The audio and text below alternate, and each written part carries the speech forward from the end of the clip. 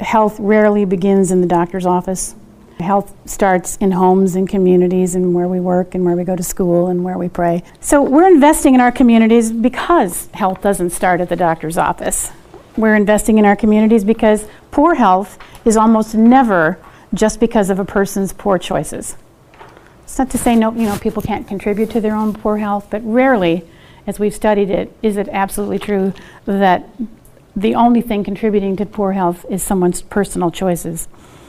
We have to realize that a lot of the people that we serve live in communities where things actually conspire against their health. The environment they live in conspires against them actually being healthy. And we realize it's not enough just to tell people how to be healthy or just to support healthy living. We've got to get to the root causes of poor health if we really want to make a difference. And that's where the social determinants of health come in. 5 categories that make up what we call the social determinants of health. Jill, just because I'm looking at you, would you read the definition of the social determinants of health?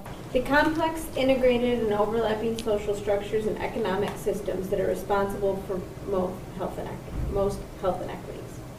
These social structures and economic systems include the social environment, physical environment, health services, and structural and societal factors. Social determinants of health are shaped by the distribution of money, power, and resources throughout local communities, nations, and the world. And that's from the CDC. So the CDC looks at it, yes, at a local community level, but also at a nation level and the world level. This doesn't just happen here. All right, so if we start with economic stability as a social determinant of health, what do you think that might include? Jobs? Not just any old job, but at least a job. What else is relative to economics? Financial stability and or poverty, which has come up a number of times in what we've been talking about as a key factor. So jobs, money, cost of health care, and anything, I think, relative to what makes you insecure because you don't have money. You don't have enough money for a house, you don't have enough money for food. It's kind of all related to poverty. All right, so that's the economic stability part of it. How about education? How might education be a factor in poor health? Poor schools, literacy. With schools, I think as they are trying to assess whether a community has this need, would be graduation rates from high school. We saw that one of the things that we're investing in from the community health and well-being in the video was early childhood education, which is also considered a key factor. The lack of early childhood education just sort of follows people up through the rest of their lives. Social and community context. It includes things like how involved in the community are people? How civic-minded are they? What do they think about local government, or any government for that matter? Is there discrimination, obvious discrimination of any kind? The incarceration rate actually has an effect on social and community context. That is, what percentage of the population is in jail. And then just the social fabric of the whole neighborhood, if you're talking about a neighborhood. Is it a close-knit neighborhood or not? And there's a lot of things that make neighborhoods not close-knit, but those things together are considered the social and community context. Well, and that kind of fits into health and healthcare in the idea of health literacy, or the notion of what do I know about what it takes to stay healthy, or do I know anything about or where do I get my information about what it takes to stay healthy? And what else would be in health and healthcare in terms of a social determinant? So can it be a cultural thing too? Yeah, it can be, absolutely. And I think we've learned that cultural factors affect, in the Arab communities, when women go to the doctor, they have to bring a man.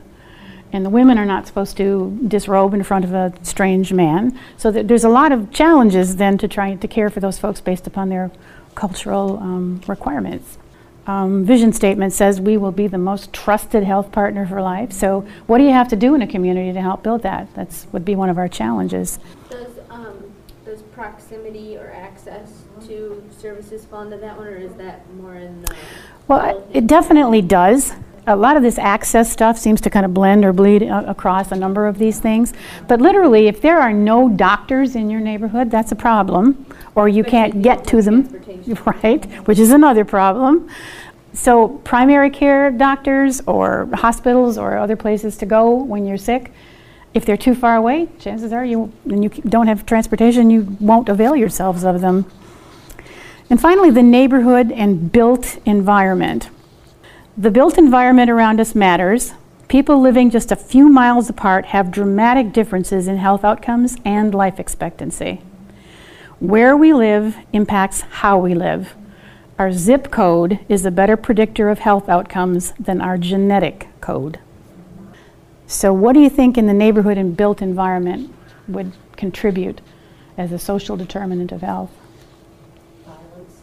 Pardon? Violence. Violence, sure. Crime, violence. Mm-hmm. Housing.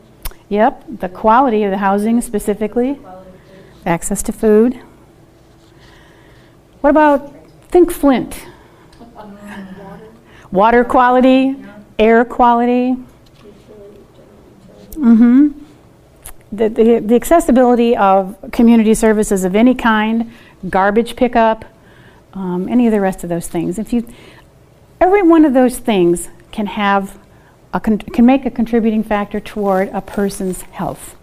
And as we study why people aren't healthy and we go backward to the root causes, a lot of it comes from these 5 areas.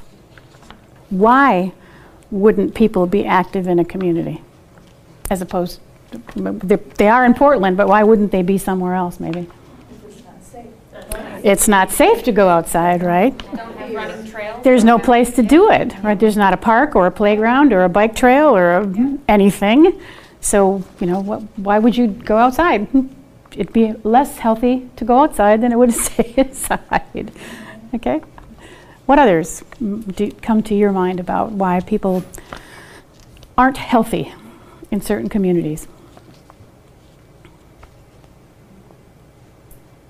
You said access to doctors, Mm-hmm. but I think there's that other layer of access to good doctors Mm-hmm. or to certain specialists that you may need. Mm-hmm.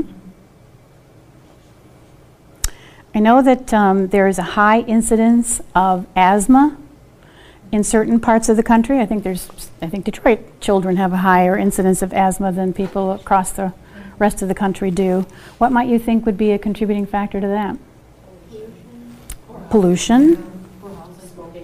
Smoking, smokers. Mm-hmm.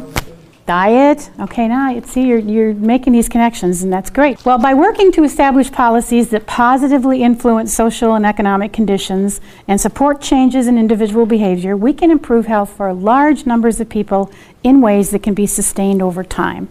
So it's not like putting a Band-Aid on something. It's like fixing it where it's broke. What social determinants of health might be contributing to how this is showing up in the healthcare system?